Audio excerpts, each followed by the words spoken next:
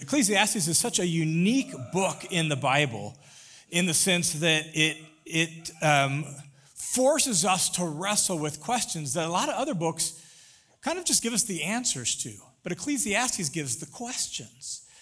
And you'll read through Ecclesiastes sometimes, and it almost feels unbiblical.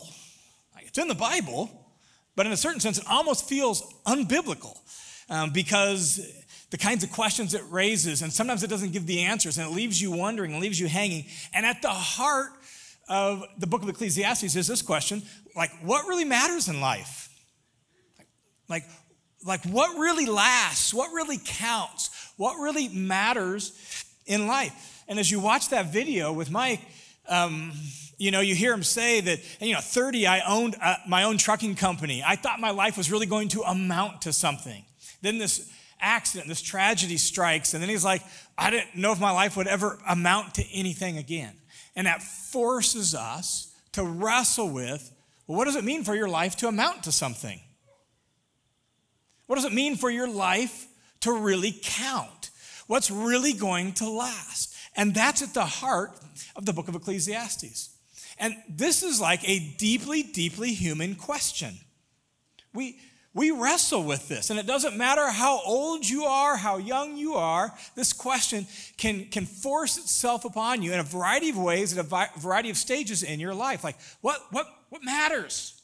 Like, what counts? What lasts? Why am I here? Right? And you can be maybe 22, 23, 24, you're fresh out of college, you're just starting your career, and then you're beginning to wonder, is this what I want to do with the rest of my life? Like, why am I putting in all this time, all this effort? Is this really worth it? Like, what matters, right? You can be middle-aged, right? Sort of like me, right? And now you realize, man, life has raced by, and here I am in the middle of my life, and I've gone this long of my adult life. I've got maybe a few, this many years left. Who knows exactly how long? And it's like, what? Is it really worth it? Like, what do I really want to spend the latter years of my life doing? Like, what really matters? Right? Like, that's the whole reason there's this, stereotypical midlife crisis, right? Like, you're wondering, like, why am I here? What counts? What lasts?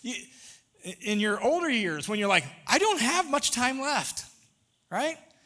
And oftentimes you begin to narrow down your field of focus, and it's like, I just want to spend my last few remaining years with the things that matter most to me. Like, this is a deeply, deeply personal human question. And it doesn't matter whether you're religious or not. It doesn't matter whether you're a believer in God or not. All of us, at some time or another, are going to be confronted with that question. Why do I exist? Why am I here? What matters? What really counts? What's solid? What can I hang on to? What lasts in life? I mean, this is just a deeply human question. And the book of Ecclesiastes, and particularly Ecclesiastes chapter 2 that we're going to look at this morning, it forces us to wrestle with this question and reflect on it. And Ecclesiastes is sort of like almost like philosophical reflections. Like, the way I think about Ecclesiastes is I picture this guy going on this quest to figure out the answer to this question. What is life really about? What really lasts? What matters? And he's got like his leather-bound brown journal, and he's got his pen. And as he goes on this quest, he stops and he sits down next to his fire at night, and he begins to write his reflections, what he's seeing, what he's observing, what he's thinking, as he's trying to figure out what really matters in life. That's what Ecclesiastes is ultimately all about. And so we get to listen in along with him as he tries to figure this out, and he writes down his reflections and his thoughts on this topic for us. And so we're going to look at Ecclesiastes 2 today and begin to listen to some of his reflections. Last week, Tucker started this series through the book of Ecclesiastes. We're going to spend the entire summer in it. And Tucker kind of walked down through chapter 1, which serves as sort of like the preface and introduction to the book. And so the author of Ecclesiastes sets up sort of his initial frame of the book in chapter 1, and he does so with the refrain, vanity, vanity, all is vanity in the classic King James. Meaningless, meaningless, all is meaningless in the NIV or whatever version you read, right? Well, now what happens in chapter 2 is now we're going to figure out, well, how did he reach this kind of somewhat depressing conclusion? And we begin to follow with him as he goes on this quest and writes down his observations in his journals about what life is all about and what he's learning about what really matters in life. And here's how he begins that. Ecclesiastes chapter 2, verse 1, he says this. He says, so I said to myself, I'm going to begin this process of writing down my reflections and trying various things to figure out what life is all about. So I said to myself, come now, self, I will test you with pleasure. So enjoy yourself. Let's just try this. Let's see if pleasure and enjoyment really satisfies the soul and answers my deepest longings in life and helps me see what really matters. Let's just enjoy life. And he's not going to go the route of like complete debauchery. He's not going to go the route of like complete, debased hedonism. He just wants to go with, let's just make the most of life. Let's just like really enjoy it. Let's just, do what we can do to really just have a good life, a pleasurable life, and enjoying life. Let's figure out the good life, right? In fact, if you look up that phrase, the good life, if you Google it, you'll find Merriam-Webster's online dictionary actually like defines the good life as the person who has enough money to do whatever they want and enjoy life. In fact, it uses the example of like she had a good career, but she left it behind to move out into the country in search of the good life. This is how we approach it, right? Like that's what he's going to do. He's going to go in search of the good life. And he's like, let's test it out. I've got time, I've got leisure, I've got money. Let's just enjoy life to the hilt and see if that answers this question. What really lasts? What really counts? What makes a life amount to something? And so he states at the end of verse 1, beginning of verse 2, he states sort of like, before I tell you how I went about it, here's kind of my conclusion, after all. And so he gives us a conclusion ahead of time. He says, and behold, it too was futility.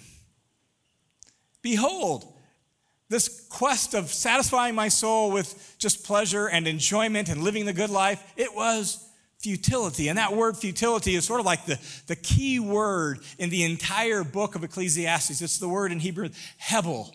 Hebel. It's the word that in chapter 1 that is translated in the King James vanity or meaningless in the NIV or futility in this translations. And the reason you see such a variety of translations of this particular word in the book of Hebrews is because it has this wide range of meanings.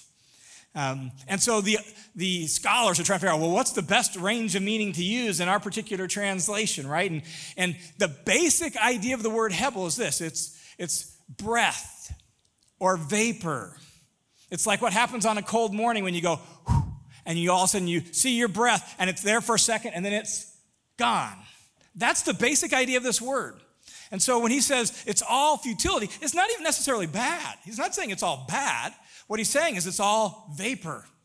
It's vaporous. It's like smoke. It's here today. It's gone instantly. Right?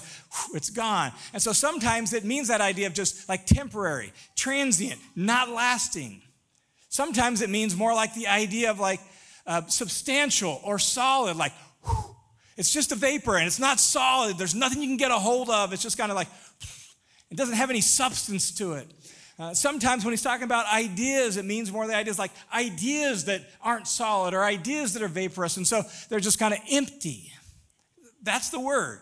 And so he says, so I'm going to test myself with pleasure, and I'll just tell you right up front, he says, it was all smoke. It was all a vapor. It was all unsubstantial. It didn't last. It just was, right?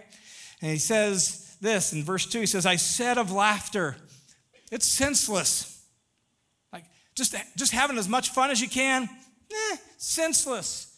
And of pleasure, what does it accomplish? Like, okay, we're going to enjoy life to the hilt, but what does that really do in the long run?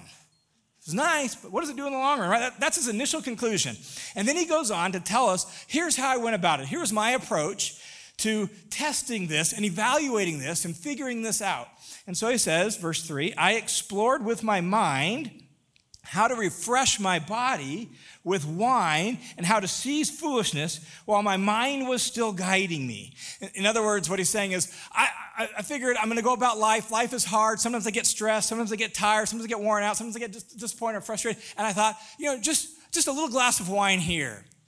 A beer occasionally here and there. Something just to take the edge off in the evening. So it's like, that was a tough day. Let's just have a beer or two. Let's just have a glass of wine and just relax. Notice, mind's still engaging me. He's not drunk, right? He's not drunk. He's not going to go complete intoxication. I just need a beer to relax. I just need a glass of wine to relax. That's what I decided to do. I'm going to start there, and I'm going to approach life that way until, he says, I could see what good there is for the sons of Adam, the sons of mankind, to do under heaven for the few years of life. And so he's like, I decided I'm going to enjoy life. Part of that enjoyment is going to be, occasional glass of wine, occasional beer, take the edge off of life, just relax, all with my mind guiding me so I could evaluate life, because I wanted to know, what's really worth it in the few short years of life. And I read that verse and I kind of feel like this is like the gospel of America, right? Like, we're just going to enjoy life. We're going to have fun. Let's, make the most of it, right? Let's find the things we enjoy. Let's do it. When life is a little bit hard, a little bit of a drink here or there just to kind of relax us. Let's just chill a little bit, right? Just enjoy life, because here's the thing. Life is short, so make the most of it. That's sort of like the gospel of America, isn't it? Like, life is short, so just enjoy it. Make the most of it, right? That's what he's going to do. And then he says this. He says, here's what I did. In my quest to try to understand all this, verse 4, I enlarged my works. As somebody with wealth, as somebody with some time, he enlarged his works. And here's some of those works. I built, notice it says, I didn't build a house. I built houses, plural, like palatial estates in various cities where I could get away and I could enjoy myself. If I felt like, warm weather, I would go to this house. If I wanted to be over here, right? Like, I built houses for myself. I planted vineyards for myself. I made, gardens and parks for myself. Like, I planted trees of various kinds and beautiful plants and bushes and made it beautiful. Think like hanging gardens of Babylon, right? Like that sort of thing. Like, that's what I did. I made those sorts of things so I could wander in the evening through the garden if I wanted to, listen to the birds sing, just enjoy the peace and quiet nature. I did that because that was pleasant and beautiful and good. So I made parks and gardens for myself. And I planted in them all kinds of fruit trees. So I had fruit at my disposal. I had orchards of fruit. I could pick whatever I wanted. I had plenty of food from them. I made ponds of water, like little lakes throughout my gardens where I could just sit and, listen by the water and enjoy that moment, right? He says that made ponds for himself, which to irrigate a forest of growing trees. He's got all these forests. He's got all these parks. It's beautiful. It's luxurious. He enjoys it. I bought male and female servants. I had slaves, their servants born at home. I possessed flocks and herds larger than all who preceded me in Jerusalem. I amassed silver and gold for myself. I gathered up all this wealth. I had more money than I could imagine. I gathered and stored up all sorts of silver and gold and the treasure of kings and provinces. Like my bank account was huge. My storehouses were full. I totally had everything I needed. I provided for myself male and female singers. Like, I could have a party or I could be alone and I could just call in somebody to entertain me with some music, right? He didn't have the radio, right? Didn't have iTunes, right? Nothing like that. So he had entertainment at whim. And then he says, and the pleasures of the sons of Adam. Many concubines. Different woman every night. I had that at my disposal too. I had everything. Now, what he's just described in those verses is like in his cultural context in the ancient Near East, that is like the dream life. Like, in his context, that is what everyone would say, man, that guy had it all. That guy had the best life you could possibly imagine. Every culture has a various kind of picture of that. From culture to culture, it might vary, it might change. From individual to individual, sometimes it might change or whatnot. But what he just described is like, I'm living the dream. I was living the dream. Now, reflect on your life. Like, if you could live your ideal life, if you could live your version of the dream life, like, what would it be? What does it look like? Like, in your heart of hearts, when you're honest, what do you really want in life? Like, what's your dream life? True confessions for me, all right? since I have the microphone and you don't, you probably don't want to confess, so I'll confess for you. Here's what it'll look like for me. What I would like more than anything else in life, if I could do whatever I wanted to do like this guy could, it would be to have enough time and enough money to travel where I wanted to travel, see what I wanted to see, and do what I wanted to do. That would be the dream life for me. If I wanted to go hang out on a Caribbean beach somewhere and lay on the beach and sip mojitos, okay, I'll go do that, right? If I wanted to go to Europe and tour, classic sites and meet all sorts of interesting people, do that, right? If I could go to the Holy Lands and have a personal tour with a guy who knows all the behind-the-scenes place, I would go do that. If I could have my ideal dream life, it would be just the freedom and the money to go do what I want to do, go travel where I want to travel, see all sorts of beautiful and interesting places. That, like when I'm wasting time scrolling through Instagram, right? This is what I covet. I covet my neighbor's vacations. True confessions. That would be, for me, that would be the perfect life. Just be able to go where I want to go and do what I want to do. My guess is that you have something that would be like, this is what I want more than anything else. If I was living the dream, here would be my life. This guy is living the dream. In his cultural context, he has it all. He has anything he wants. In fact, not only does he have all this stuff, but because of all this stuff, look what he says in verse 9. He says, then I became great, and I increased more than all who preceded me in Jerusalem. He became like a star. He became famous. He became a celebrity. People knew him, and they're like, man, look at that guy, right? He was Instagram famous before there was Instagram to be famous on, right? He became great and increased more than all who preceded him in Jerusalem. My wisdom also stood by me. In other words, look, he was doing this as a quest, trying to figure out. So in other words, when he says, my wisdom stood by me, it's like, I'm still thinking about this. I'm reflecting on it. I'm evaluating it. I'm critiquing my approach to life. And so he says, all that my eyes desired, I didn't refuse them. Whatever I wanted, because of who I was, because of how well known I was, because of how much money I had, whatever I saw, if I wanted it, I just took it. Just bought it. Just got it, just went there, just did that. Whatever my eyes desired, I didn't refuse them. I didn't restrain my heart from any pleasure. Whatever it was, whatever pleasure it was, man, that sounds fun, let's go do that.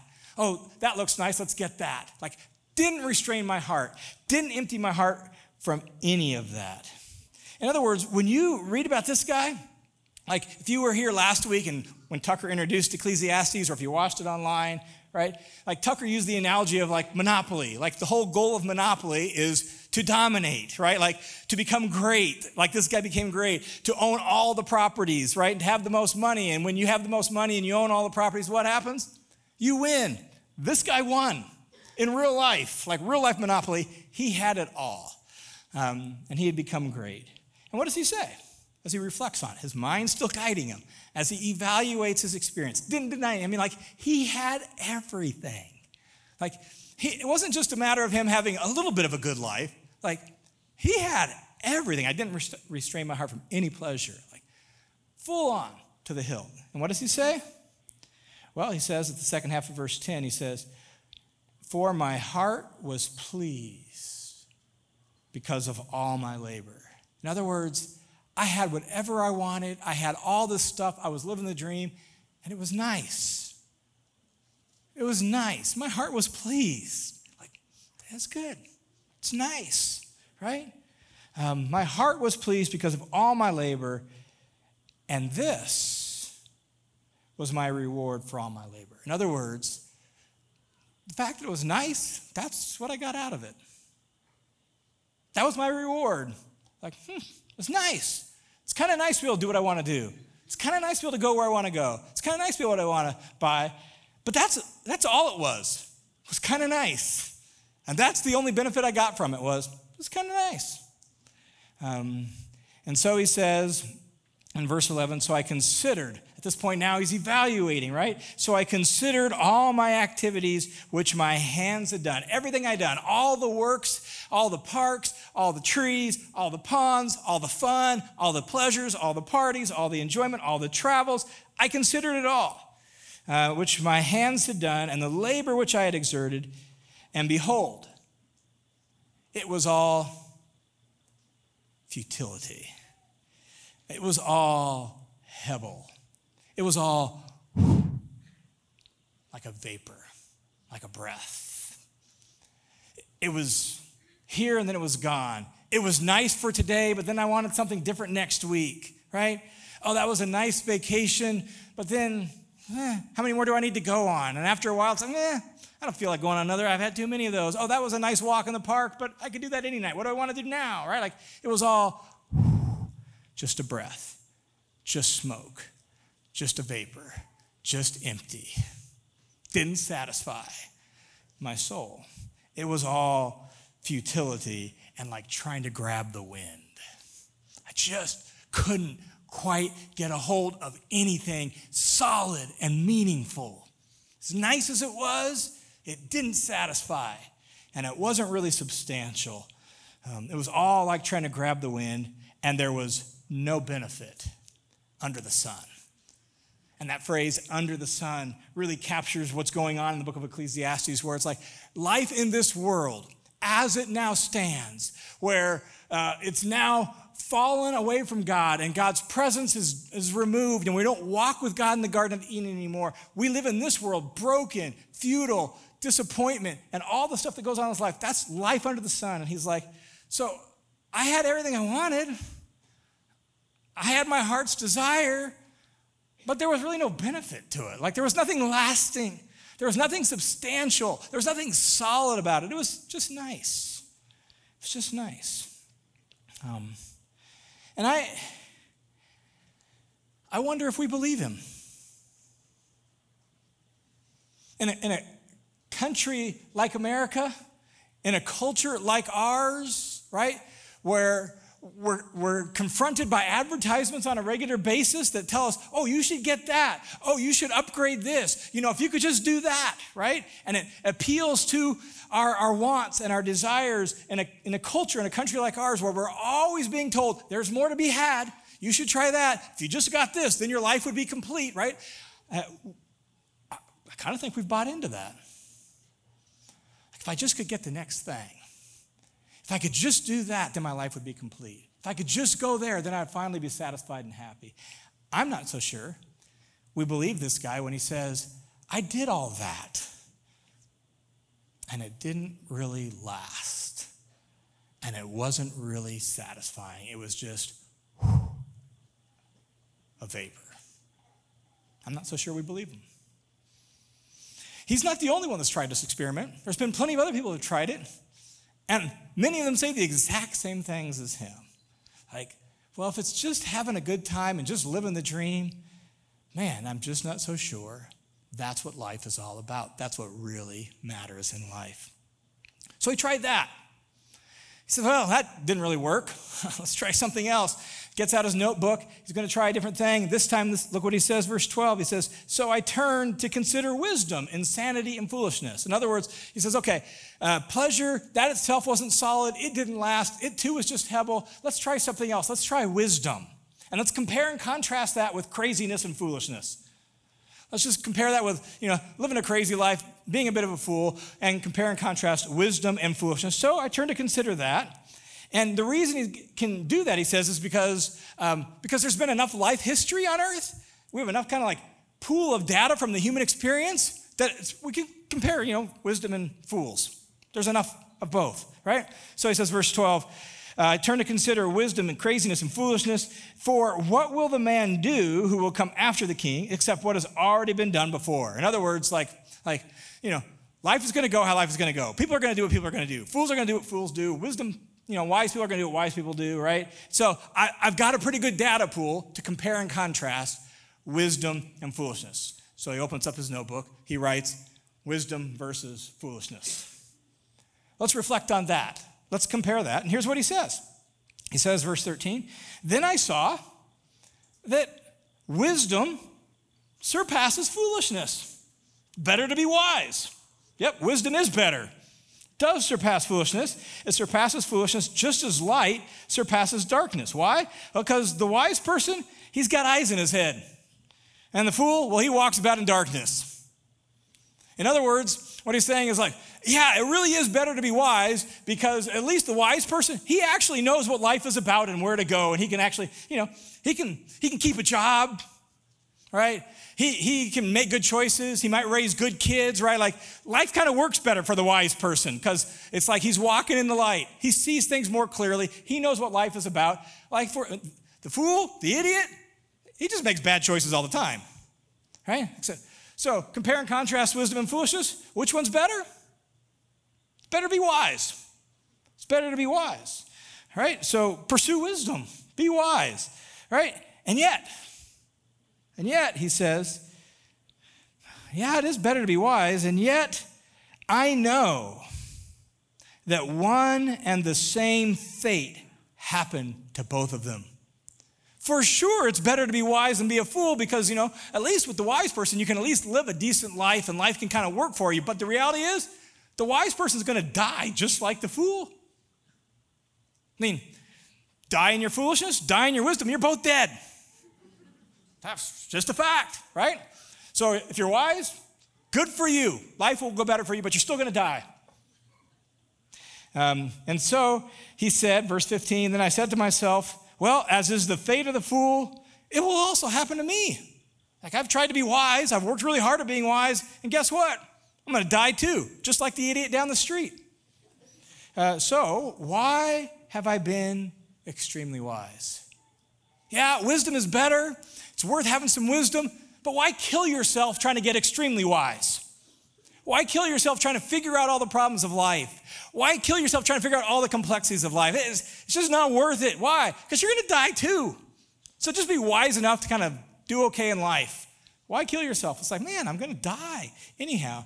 And so he says to himself, this too is futility. This too is Hebel. Right? It's like, yeah, wisdom is better, but we're both going to die. And it's like, so then what?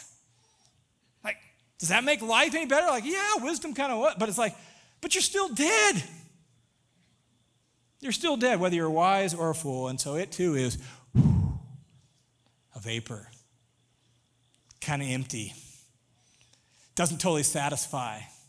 Doesn't deal with the ultimate leveler in life, death. Fools die.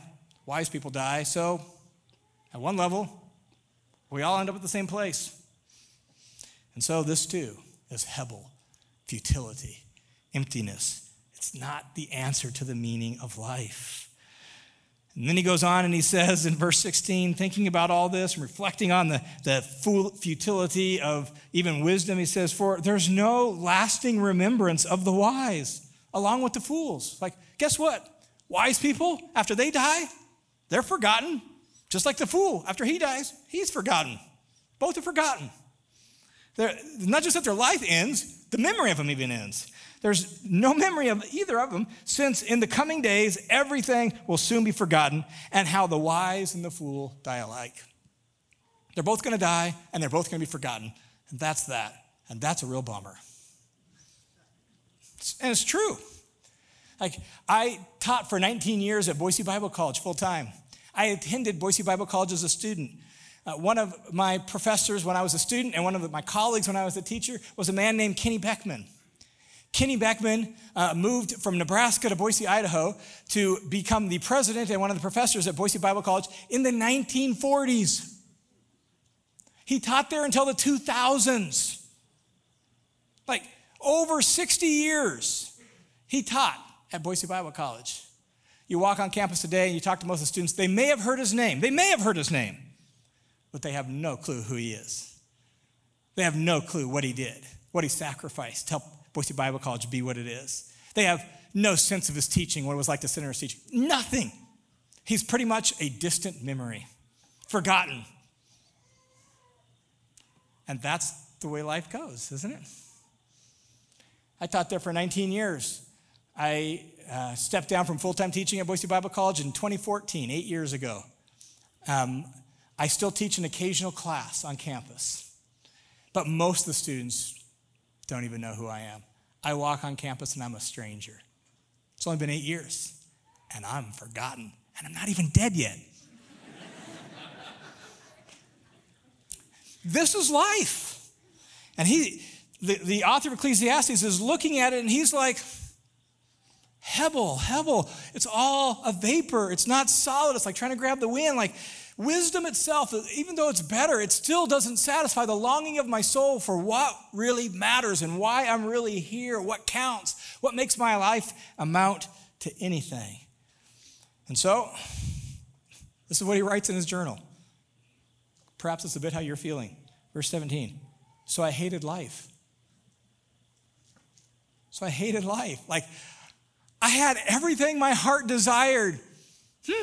Nice, but I was smarter and wiser than just about anyone else, and, well, I'm going to die anyhow. So I hated life for the work which had been done under the sun.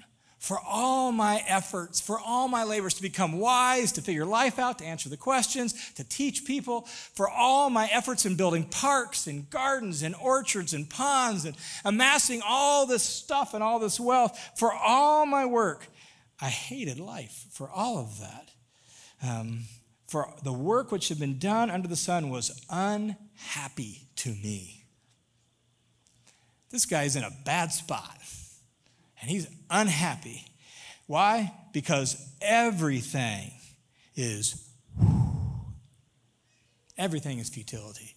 Everything is Hebel. Everything feels insubstantial, temporary, not lasting, not solid. Everything didn't satisfy the longing of my soul. Everything is like trying to grab the wind. Like the things I'm trying to make life count, to make my life amount to something, and it was all,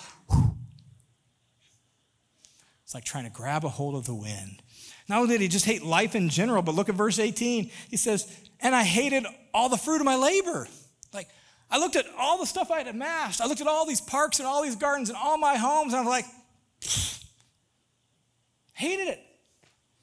It's like, it's nice and all, but it's not real. It's not solid. It's not lasting. So I hated all the fruit of my labor for which I had labored under the sun. Because why? Because I must leave it to the man who will come after me. I'm going to die, and somebody else is going to get it.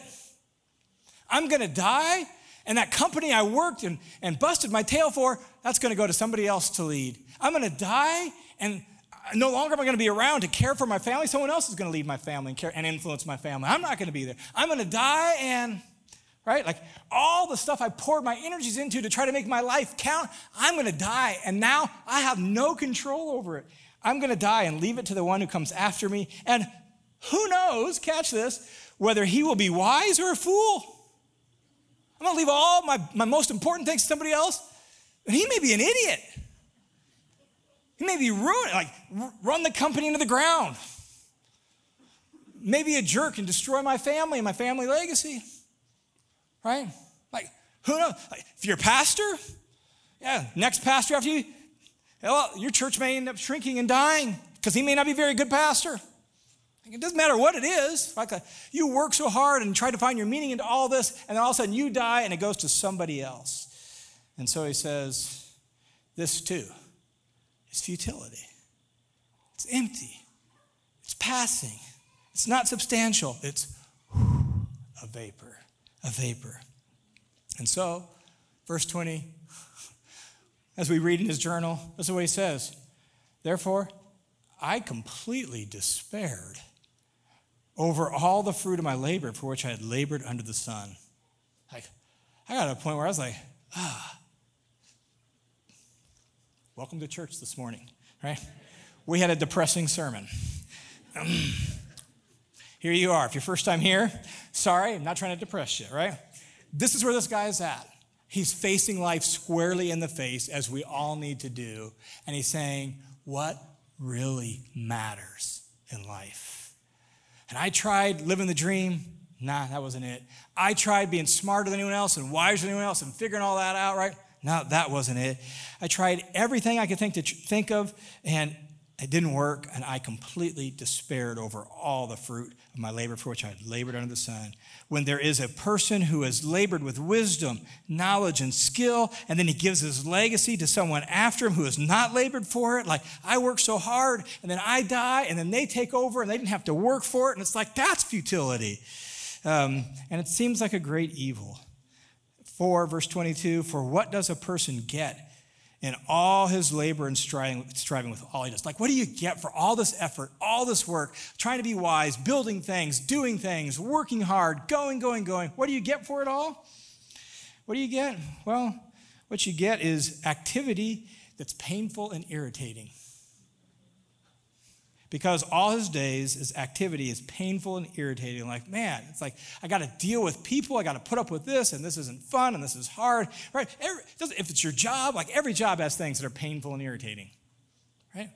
Like, what's the point of all this? And not only so, he says, and even at night, my mind doesn't rest. I'm thinking about, I got to make sure don't forget to do that tomorrow. Oh, I need to do that. Oh, I got to deal with that conflict at work tomorrow. And your mind is spinning, and you're not sleeping, and now you're overtired, right? Like, what's the point of all of this? This too, he says, is futility. It's just a vapor. So what really matters in life? What really matters? And then what the author of Ecclesiastes does is he gives us sort of like an initial conclusion. As he writes in his journal and he writes these observations and these thoughts, he's like, so here's sort of an initial thought I have about this. He gives us an initial conclusion, not his ultimate conclusion. His final conclusion will come at the end of the book. But here he gives an initial preliminary conclusion. This is what he says. He says, so, verse 24, there's nothing better to do in life than for a person to eat and drink and find some good in the midst of his trouble. Life is hard. Life is sometimes painful and irritating. Life isn't always easy. So here's what you can do. Just eat, drink, and be happy. Make the most of it. Right? Like enjoy your life. Because that's all you got. So enjoy it. But it's not all he says. This is what he says. He says, this too I have seen, that it is from the hand of God. Being able to just enjoy your life and just to receive it as a good thing with all its complexities and difficulties and questions and frustrations and inequities and all the trouble of life, to be able to actually enjoy your life, that's a gift from the hand of God. He says, for who can eat and who can have joy apart from him? Who can really just sit at their table contented and satisfied and happy with life if they don't live their life with God, if they live their life apart from God? Notice what he's just done. He's been describing life under the sun, right? Living on this fallen world, broken and all, as if this is all there is. If there's nothing more than this life, hevel, right? It's all a vapor. But here in this moment, he punctures the sky. He says there's something beyond the sun. There's God beyond the sun. And this life that you've been given, it's a gift from him. And your ability just to sit around your table with your loved ones and your family at the end of the day and enjoy your life in contentment, that is a gift from the hand of God. And in fact, there's no way you can really do that without him, fully and completely, particularly in view of the great equalizer, death. So he says, so enjoy your life. But remember, you got to do that with God. You got to do that with God. And then he says in verse 26, for to a person who is good in his sight, literally, for a person who is good before him. In other words, for a person who lives before the face of God, who lives their life in God's presence, for to that person who is good in his sight, God, has given wisdom and knowledge and joy. So for that person who remembers God and gazes upon God and holds God before his mind's eye, to that person, God will give wisdom and God will give joy and delight in life.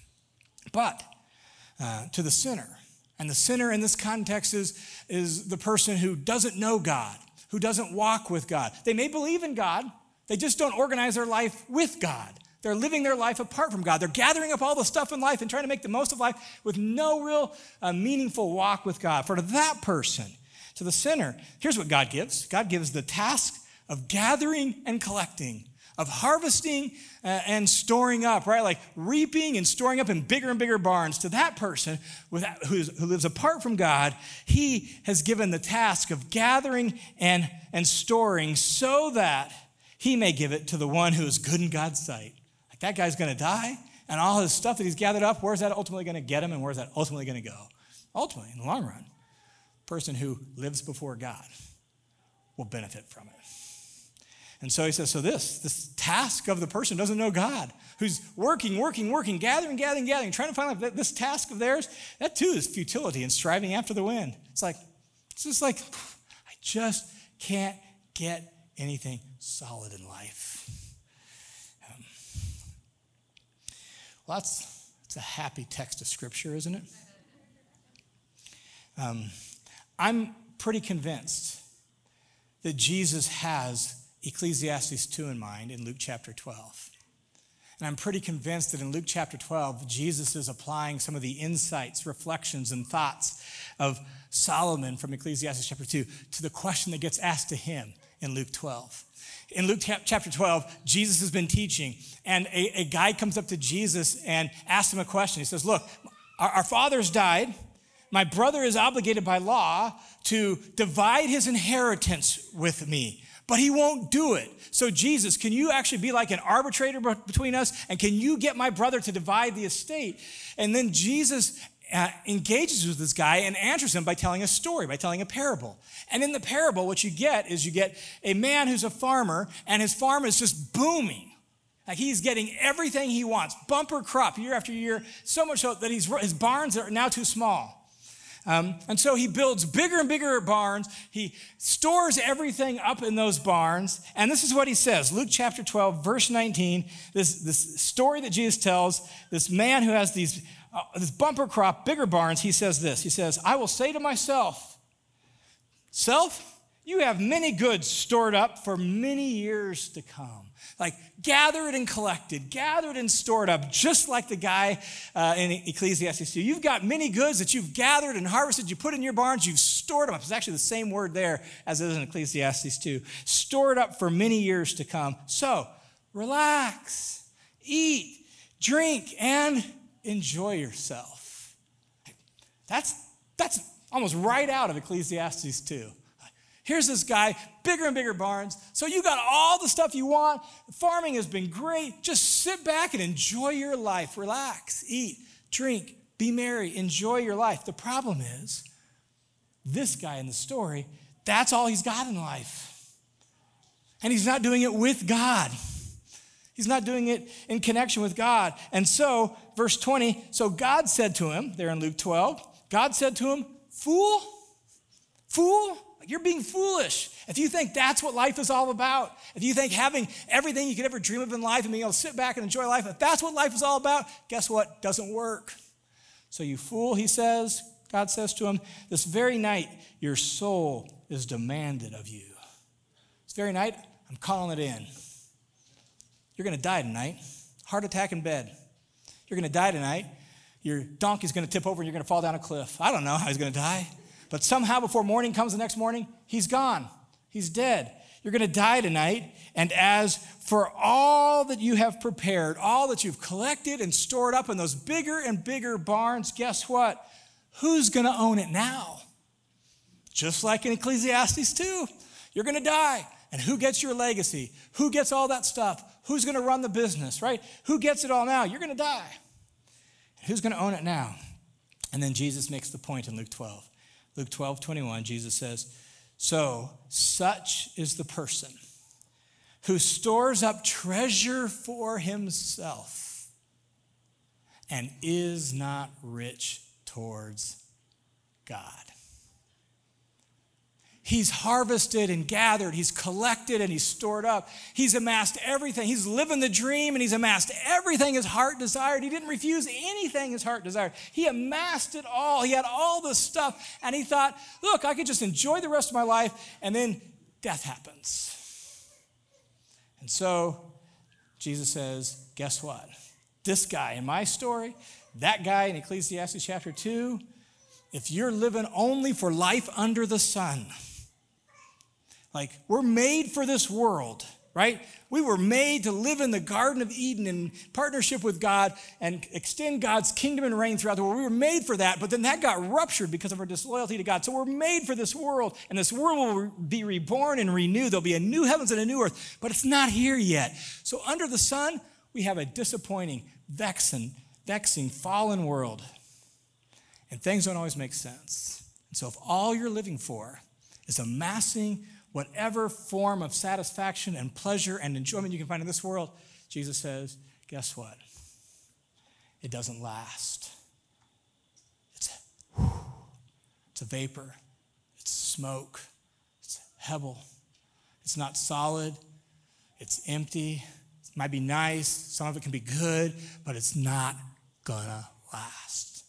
So what really matters in life? What really matters in life? And for the guy in Ecclesiastes chapter 2, and for Jesus in Luke chapter 12, what really matters in life is living before God. With whatever pursuits we're in, whatever we're doing in life, living well before God. That's really all that's going to last. In view of the great equalizer death, that's what matters. And that's what's going to last. And when I read Ecclesiastes chapter 2, and I reflect on it, and I process it, and I meditate on it, what it makes me want to do, and I hope it makes you want to do the same thing, is I don't want to forget God. In all my, even serving of God, and even all my busy work, and even all the jobs, and even all the tasks of just getting through life, and the difficulties, and the good, and the hardship, I don't want to forget God. I want to live before him. And I hope you do too.